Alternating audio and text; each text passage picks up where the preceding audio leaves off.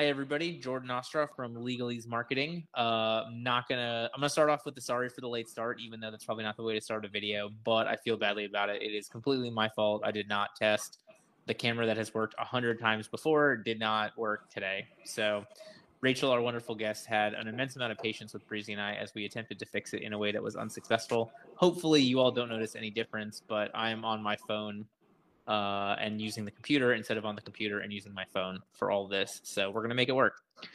Today, Rachel is going to talk to us about how we do creative marketing. For those of you that do not know Rachel, she works with RZA Legal since 2005. They've been guiding entrepreneurs, investors, landlords, employees, vendors, patients, and others through the often confusing and, of course, ever-changing legal landscape of the legal, medical, and adult use cannabis industry. Licensed in Colorado, Florida, and New Jersey, Rachel Ardenoy has committed her career to ending the stigma against cannabis, aka marijuana, aka 400 other names, and is dedicated to providing legal representation and guidance to move the cannabis industry forward. She and her firm are the subject matter experts who focus on one thing, working with cannabis companies. The RZA legal team has tremendous experience working in and with the cannabis industry. They're efficient, purposely a smaller firm and catering to small and medium-sized companies, highly involved with the industry and regulatory organizations to help craft common sense regulations and guidance that apply to cannabis companies. And I am super happy to have you here to talk to us about creative marketing, because obviously that would be a must do in your field. Yeah, just like all of my clients have to be very creative in how they run their businesses to maintain compliance with all the laws, rules, and regulations that are applicable to their companies. We too have to be pretty creative because some of the stigmas that are still in place structurally against cannabis in this country sometimes work against myself and my firm as well. So for instance, Google Ads they do not take my marketing dollars. What do you do when the typical channels to market your business don't accept your marketing dollars? So that's kind of where I have had to operate since 2015 with my law firm and figure out non-traditional ways to get my name out there to build our clientele now across 3 states. And while we're going through this, when all of you want to stay connected with Rachel even more and see a lot of this creative marketing in action, there are some places where you can connect. Breezy is going to drop those in the Facebook comments, but for anybody listening, we have rzalegal.com. That's the letter R, the letter Z, the letter A, legal.com. LinkedIn.com/in/RZA Legal. Facebook.com/RZA Legal. Instagram.com/MJ Attorney_RZA Legal. And then we've got the bit.ly.com/cannabis law basics, a course to help other attorneys and law students about the legalizing the cannabis legal treatment in the U.S. and how to best serve cannabis clients. And then we're also going to have a sign up for her monthly newsletter, as well as their YouTube channel. However, I'm not going to read those out because you're going to need to use the link. So come to Facebook, grab the link for those. All right, we are going to dive into creative marketing today, but before we do that, I want to talk about our last episode that aired last Thursday. We had 2 people on from Even Up Law, Sam and Ray. We talked about how you maximize the value of PI cases, so one of the more common areas of law, and now we're going to dive into one of the more uncommon areas of law and talk with Rachel about creative marketing. So, Rachel, before we get into that, is there anything else you want to add about your bio? Well, just to share that RZA Legal is my law firm. So I started working of counsel at another firm with a solo who had been working in the industry back in 2015. And then once I had kids, I know we both have young kids, I realized that it wasn't working as enough counsel in order to raise my family and support them. And so went solo in January of 2018. And that lasted for about a year and a half before I got too busy and had to hire on more people. There we go. Yeah. I love it. And so walk me through a little bit of, I know you talked very briefly about like Google AdWords and whatnot, not taking your money. Walk me through kind of that process. Like when did you first realize this was going to have to be different? And then we'll talk more into what you all did as it comes to creative marketing. Good question. So I realized it when I went solo, when I was no longer of counsel, and I said, okay, I need to build my clientele. A few of the clients that I had previously worked with decided they wanted to stick with me, but that wasn't going to, cover it. So I was trying to think, and as a new solo at that time, you kind of take advice from everywhere, and you can definitely get that shiny object syndrome. But I felt like I need to do this the way other lawyers are being told to do this, through search engine optimization, through, AdWords, clicking, all of these different things, social media, things like that. And so I jumped headfirst in doing those things. And miraculously, Google did take they took one of my ads for a while. And I didn't think there was any problem with it because, of course, I sell legal services. That's all I do is sell legal services. My clients happen to be in an industry that is not federally legal yet, but I'm a business attorney at the bottom line, right? So I was kind of flabbergasted a few months afterward when Google, all of a sudden I get an email saying, we're not running your ads anymore. And it was specifically because my firm deals with cannabis businesses and advises them on the law and their rights. And so once that occurred, I realized that, I was going to have to be more creative here. And so, although it may not seem creative, I think at the end of the day, these maybe are the best and, the rock steady ways of getting clients. But I realized I had to put my head down and make the right relationships in order to get the right clients that I wanted to come in. And that meant really working hard for my clients and being the lawyer that they want to call to get advice on, as opposed to just calling me if things go wrong, and really seeing me as part of their legal team. And so we really try to push that to other clients and say, listen, like, we're here for you. We're a member of your team, because in this industry, it's so regulated. You really need to have someone who is on the team, who's going to help you when any of these compliance or regulatory issues come up. So a lot of word of mouth and referrals from clients. And then becoming really involved in the regulatory process. So, here in Colorado, we have, the legislature passes laws that impact cannabis, and then the regulatory agencies have to create rules, and they solicit input on those rules. And so I made sure to be involved with all those rulemaking and to get to know the leadership of the regulatory agencies. So that way, when someone comes up, an issue comes up, then they would think like, oh, we know someone who does that.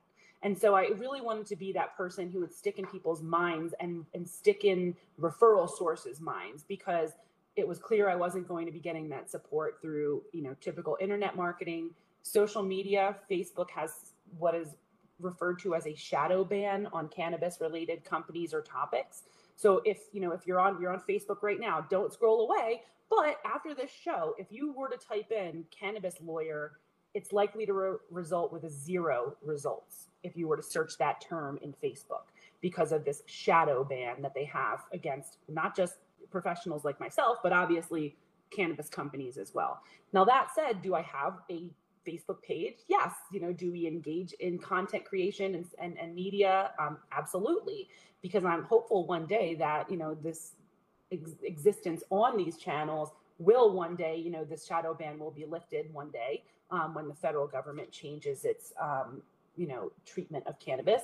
But or if these businesses change their policies on how they're going to support cannabis businesses who are utilizing their platforms, both Instagram, So I engage in that activity, I engage in blog writing, but for me, when I do those things, it's really secondarily to the marketing piece. It's to getting in, education out to people on what these regulations do, on how you can enter into the market. My firm, we represent the Davids of the industry, not as much the Goliaths. And so it's hard to find a lot of the information out there and the resources to get into the cannabis industry, no matter what state you're in. And so I try to be a resource of education for folks. Like you said, I have my blog out there. You can sign up through it for my website. And there, I put this information on, including the Cannabis Law Basics webinar.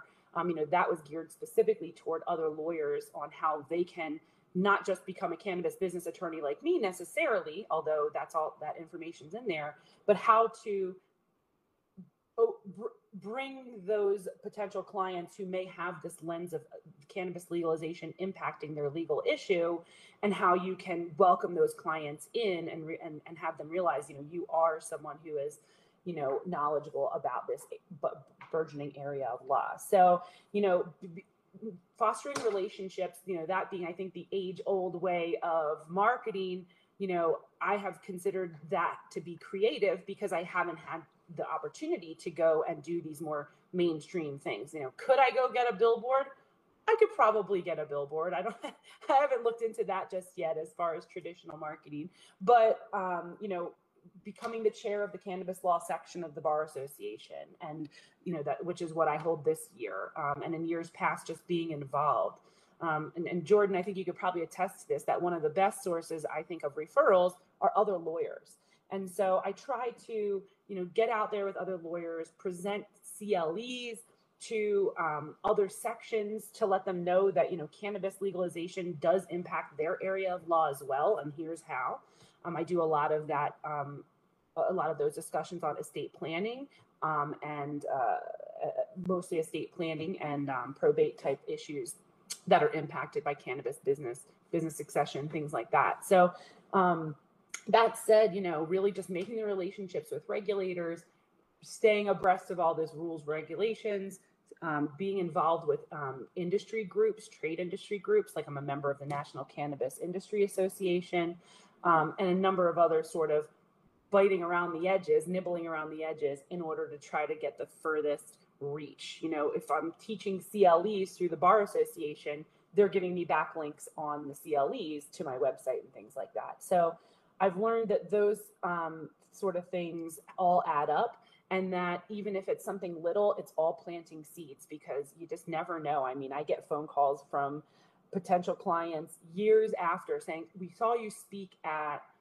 this Denver NORML event. We saw you speak at such and such. And so I try to do, lunch and learn sessions. I try to go speak on panels, like I said, through industry groups and also through the local law schools, just to let everyone know, like, we're here. This is an area of law. This is all we do. We're here to educate, here to end the stigma, like you mentioned earlier. And it has really grown. It has really grown. And I think just being authentic with all of your clients, I am available to my clients. I have assistants, I have paralegals. They are an awesome team and we all work together. But at the end of the day, when someone wants to talk to me and I pick up the phone and talk to them, that I think really separates my firm from some of the others, where it's really hard to get in touch with the lawyer who you've put your trust in. And when it comes to these businesses, cannabis industry, everyone who's part of this industry has turned in from another industry. And so everyone is new at this. And so I think it's so important for people to have guidance along the way, because what worked and made you a very successful business person in one industry very likely does not work, or would need to be structured differently in cannabis due to the extra regulations. And so, I love helping clients from the get-go, so we can avoid any pitfalls and get them going on the right path, the right way the first time. That said, I certainly have my fair share of clients who've come to me and said, I've blundered through this enough by myself or with people, other consultants in the industry that I felt, would help us out on a cost-effective way. And now, we have to do a lot of cleanup and, potentially some defense work before the regulators. So, I obviously, I love helping those clients from the get-go. It's very successful. It helps the clients feel successful. But, sometimes people get into this industry because it's new, it's exciting, and they have been successful in their other businesses. And now they made the leap over here and realize, wait a minute, like I need a guide. I need someone who's experienced. And, it's not too late to get involved in the cannabis industry. To any lawyers out there listening, some states it's not even legal still on a state level basis. I just became licensed in New Jersey this year because they legalized recreationally, and my colleague is from New Jersey and has, is passionate about it and has ties there. And so we said, all right, let's do this. But it's not too late. So, I think it's a really good time for folks who are interested in this topic to get involved, because it's still really at the ground floor, even in states like in Colorado. So I want to break what you said down quite a bit on some of the things. So have you've been focused on cannabis companies the entire time since 2015? Yes, that's all I've been focused on since 2015. All right. So talk to me a little bit about your ideal client. Like, who are you trying to get in front of? Because then I think that's going to help impact and help people understand a lot of the decisions you've made to grow your practice. Yeah, I think the sort of mentioning back, I prefer to get the clients at the stage where they are like at the concept stage and they say, we have this idea, this is generally what we want to do, but we need guidance. And then normally that guidance involves me giving the steps of, first you need to find a location. We need to do the due diligence on land use and research and make sure the local government's going to allow it. And we get all the approvals and then find the real estate. And, that's helpful. I try to help my clients in that regard because I have a real estate degree and I do a lot of real estate work. So helping them with the real estate search is really the foundational step. And, it doesn't help if I have a client who's way down the road in rehabbing a piece of property and they didn't find out that that's too close to a school and they'll never be able to open a dispensary there. One example. So, getting them before they make these big costly mistakes is always best, I think. And so if they're even flirting with the idea of, I'm a professional, I have a very successful flooring company, a very successful any company, marketing company, but I really want to turn into doing cannabis. How can you help me do that? Having that first preliminary step, which is just setting up the consultation and sort of talking about what all the options are. My tagline in my emails is providing legal solutions to the cannabis industry since 2015. One thing I've noticed, and this is a hard thing to talk about what those like the ideal client avatar is, because it could be found in many, it's interesting in traits, I think, that are hard to suss out to say, oh, well, you're in this industry, so you have this trait. But I'll say that it's the common thread of all of my clients is they are tenacious and they will not say no for an answer. So they are solution oriented and they are willing to get into an exceptionally regulated industry because they think that they have what it takes. And one of the things I frequently say to my clients is like, listen, there's people out there growing tomatoes, okay? If you can make it a viable business growing tomatoes, you can make a viable business growing, cannabis. It's just in how we're gonna, we need to structure it properly and be smart about it.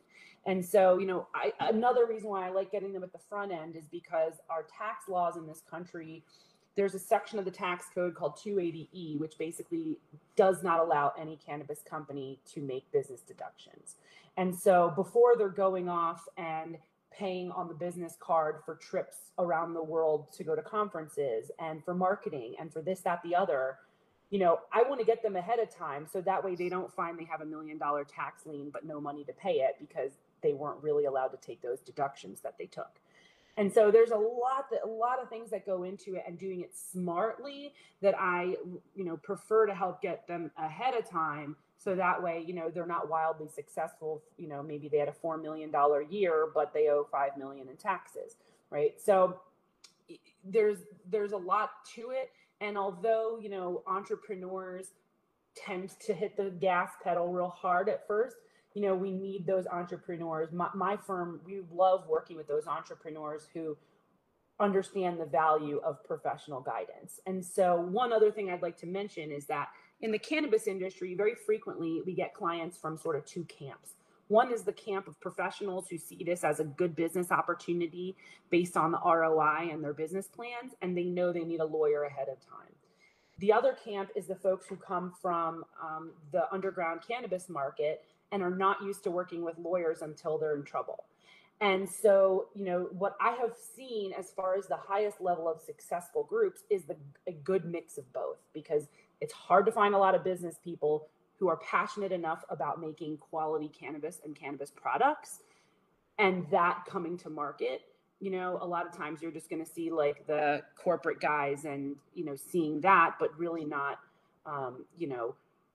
understanding and valuing the quality of the product versus, we have the plant folks, right, who are much more, concerned with the quality of the product, but maybe don't have the business sense and acumen that the others do. So the most successful groups I have seen in this industry have a great combination of both, and they all understand that getting ahead and having professional guidance ahead of time is going to keep them out of trouble and keep them, keep the most money in their pockets, essentially. Yeah. And I know you mentioned, your clients have some traits in common, the tenacity and whatnot along those lines, but like ultimately they're all business owners or trying to become business owners. Am I correct in that part? Yes, that's correct. Okay. And so, and then you talked about shadow ban. And so basically what that means is you are allowed on the platform, but people can't find you unless they go like directly to you. Yeah, generally. Gotcha. All right. Not as bad on LinkedIn. LinkedIn, I haven't had as much trouble, but yeah, Instagram and Facebook are a challenge. So when it comes to, obviously social media, you're limited in the reach from the shadow ban. Google doesn't want to run the ads, etc. So you're talking about kind of pivoting into those relationships. Did you have a process in place in terms of who you were trying to build relationships with? At first I have honed that process over time. As looking back, in 2018 when I was just newly solo and had to really, get all this stuff moving for myself, I joined a few groups that I realized I wasn't going to, it wasn't going to return. And I've slowly but surely figured out which groups are better and which are worse. I was going to like monthly networking meetings. There's certain that are industry friendly that I would go to, and I would find some clients, but a lot of them, we're happy to help with startups, but a lot of startups are sort of stuck between, do we want to give away equity versus do we have a legal budget? And, I'm not in the position to be taking on equity and becoming, going into business with my clients on startups, especially just because of the volatility of the industry. And it's just, it's a risky business, depending on, if you don't know who you're going into business with. So, you want to make sure they're really good growers before you go into business with them. So I don't really take that tact. And so, it's a challenge. I would find a lot of those folks, right? Really great ideas and but no legal budget. Right. So, so I've honed in on the relationship marketing for sure. Dropped certain groups that I was going to, joined others. And I've found that, certain things I think pay off more than others. I'm a member of the legal committee of NORML, which is the National Organization for the Reform of Marijuana Laws. They're the longest cannabis group, activist group for legalization, started in 1970. And so a lot of folks find me through the NORML legal committee, through the Bar Association itself, the listservs. I keep an eye on the listservs of our local bar association, because a lot of times if a cannabis question comes up, a business lawyer may dabble, or then they say, okay, this is beyond what I can do. And so, doing that kind of stuff, networking with sort of adjacent attorneys, right? Tax attorneys, employment law attorneys, Administrative Procedures Act sort of attorneys. So that kind of stuff has helped align me more with, finding those referral sources. So I know you mentioned that you have honed this over time. And obviously, I don't know how many listeners or watchers we have of this who are in the specific cannabis industry, but it's all very similar, or at least like we'll go through similar mistakes and similar successes. So can you walk me through a little bit of what you have learned how have you honed this? Like, what were some of the things that you did? Were you tracking better? Were you trying different places? Did you realize you wanted a larger audience, a smaller audience? Like, walk me through that a little bit so we can help other people make those same decisions or keep an eye open for those things. Yeah. I mean, some of the ways I would track it is, many of these networking type groups all have a fee, right? So before I would even sign up for that fee, I would go, most of them will let you visit once. So I'd go visit, see if there was a good fit.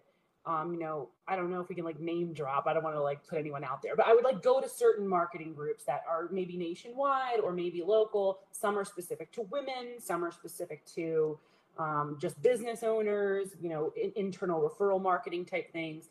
And so I would go to those, I would look at how much it costs, and I would say, okay, how many clients do I need just for a consult to make my money back on this? And so most of them, even if I got one consult, because I do paid consults, I do not give out free consultations. Normally one consult would probably pay, one or two would pay for it, whether or not I got the client signed. So I would make those kinds of decisions. Even now I still think about it. Like, one of the more well-known online lawyer referral services reached out and quoted me, oh, well, it's only $2.99. It'll be the top lawyer marketed. No one else is in cannabis, all these things. And, I reached out to my many online legal groups, because I am a member of a number of groups on Facebook that are other lawyers, solos, women-owned law firms. I find that a great resource, actually. And so, I called them the board of directors of the firm. What do you guys think? Would you do this? Does this sound like a good idea? And then, a lot of the times, they throw back the answers that are calling my heart anyway. And I knew the answer the whole time. And whether I sign up for that or don't sign up for it, it's a really good, I think it's a good way that I'm so grateful that this exists, because these groups that I'm a part of really didn't exist 10 years ago. And so it was super helpful. And then also just knowing what other people, it's nice to get out of the bubble, I'll say. As a cannabis attorney, I am so in the weeds, and I mean that on purpose, of these issues. And I forget sometimes to step back and hear, what does a cannabis lawyer do? What do you do? And that was one of the impetus of making the Cannabis Law Basics course, because no one knew what I did. And frankly, when I was talking to my mom about it, she was like, aren't you like making like competitors by putting this webinar out there? And I was like, yes, I guess technically, but like, I want competent counsel across the table. I don't want to have to lawyer for both sides. And I frequently still have to do that. I'm not representing the other side, but a lot of times the other side won't get a lawyer, or they can't find one who focuses on this stuff, or they're not willing to, or whatever the reasons. And then my client bears the brunt of me preparing, the $1 million asset purchase agreement, because the other side, can't find counsel, or there's just, who knows, all the reasons why, right? So, at least I guess in those instances, there's at least one competent counsel who knows the regulations and knows all the hiccups that can go along with this stuff. But that was really my goal. It's like, I want other lawyers across the table to be able to be on par with me and know that, it's okay to do this, and not just like hide it as one of your areas of service at the bottom of your list of practice areas that you do. Was it risky for me to come out and say, turn away non-cannabis business work? I think it was at first, but now I'm just I'm too busy to take those kinds of cases. We represent landlords. It really is. This cannabis legalization thing has rippling out. So like, many of my clients aren't even cannabis plant touching businesses. It's the landlord who needs to sell their, commercial building. It's patients. It's dealing with product liability cases that are cannabis specific. It's insurance. It's so many different things. And so, I've gotten to the point, and my firm's not that old, we just passed 3 years. And for a year and a half of that, it was myself and my part-time paralegal.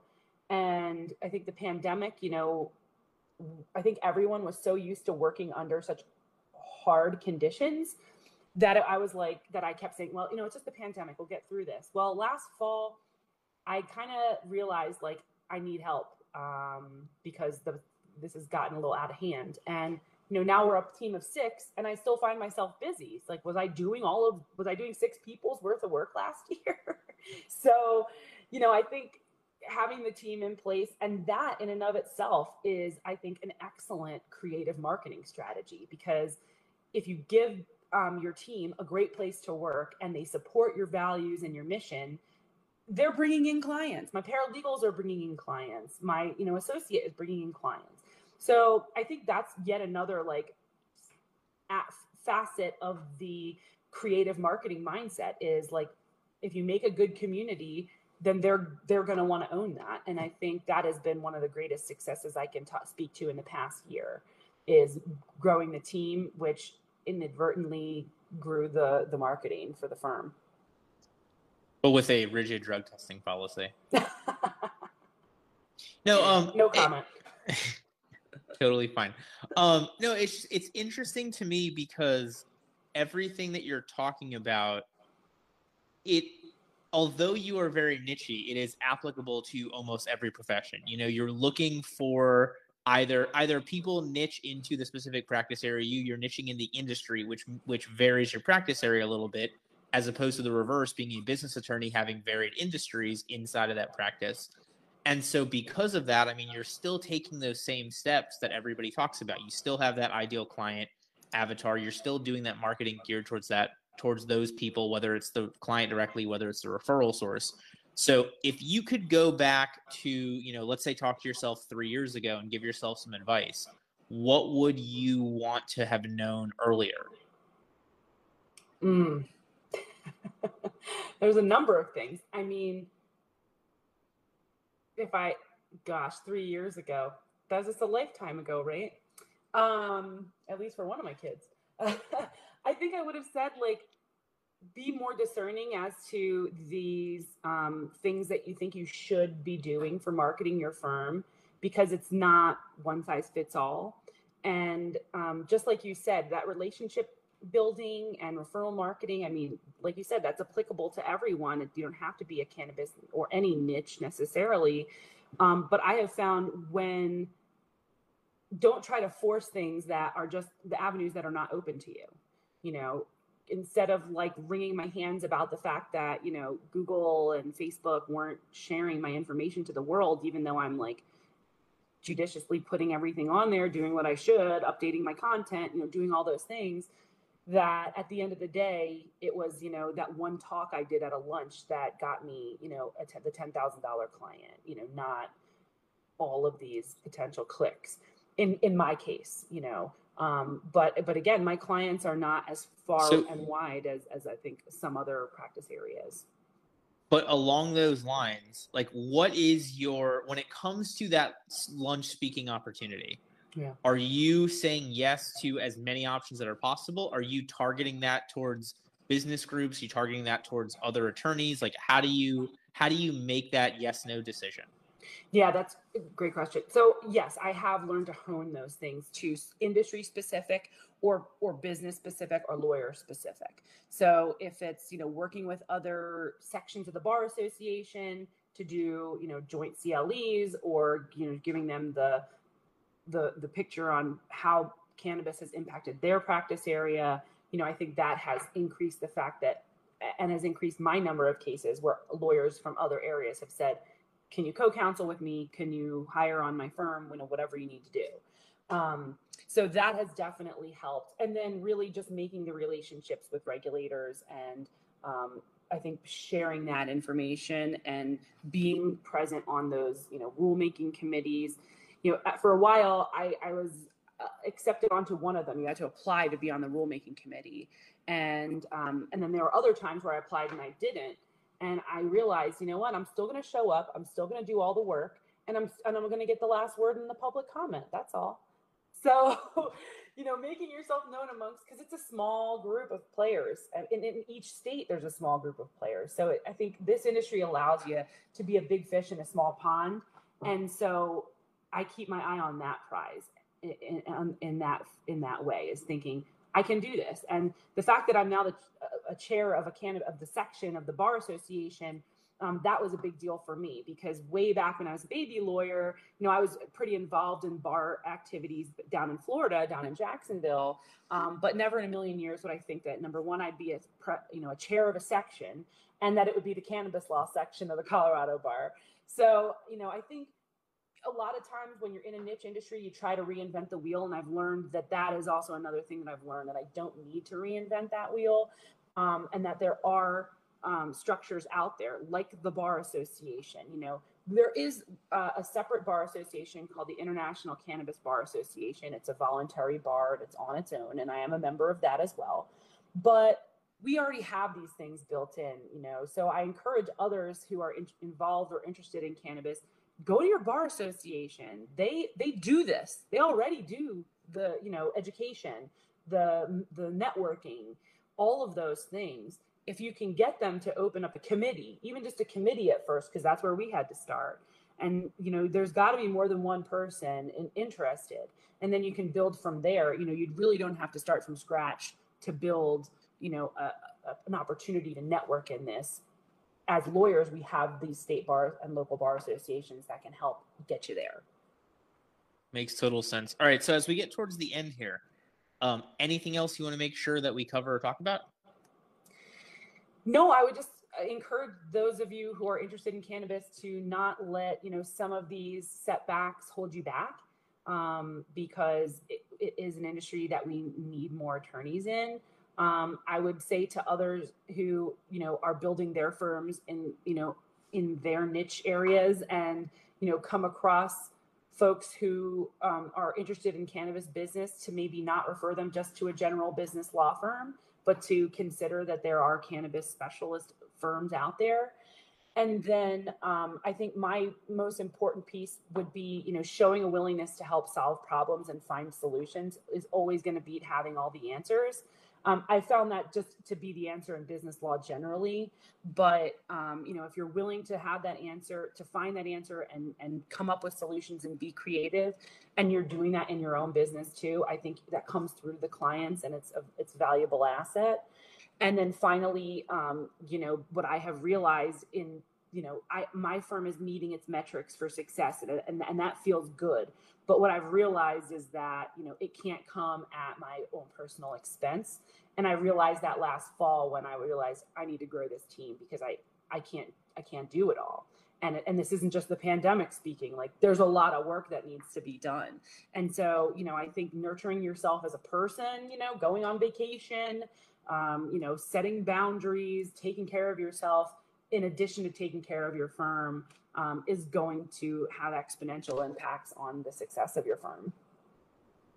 Makes total sense. All right, so I want to talk about our next episode. If you've enjoyed this show and you want to continue watching Exhibit A Attorneys, you can join us back here at 1:30 on Thursday. So Thursday the 23rd at 1:30. We're going to have Vikram Rajan on. Vikram runs Video Socials, where basically it is part networking group, part Toastmasters, part content creation. So they get a bunch of people together and you do like a 3-minute presentation on a topic, and then you get some feedback on your performance of it. And then you can take that video and share it across social. So Vikram's going to talk to us a lot about social media and content creation, especially along the lines of video, which is huge. I'm excited for that chat with him on Thursday, the 23rd at 1:30 Eastern time. But Rachel, I'm not going to let you go without that final nugget of wisdom, that biggest takeaway. If somebody's been listening to this for the last 35, 40 minutes, they remember nothing you said except what you share here. What would be your biggest piece of advice on how another attorney can be the Exhibit A of a successful attorney like yourself? It can be something we've talked about. It can be something totally different. Up to you. I would say,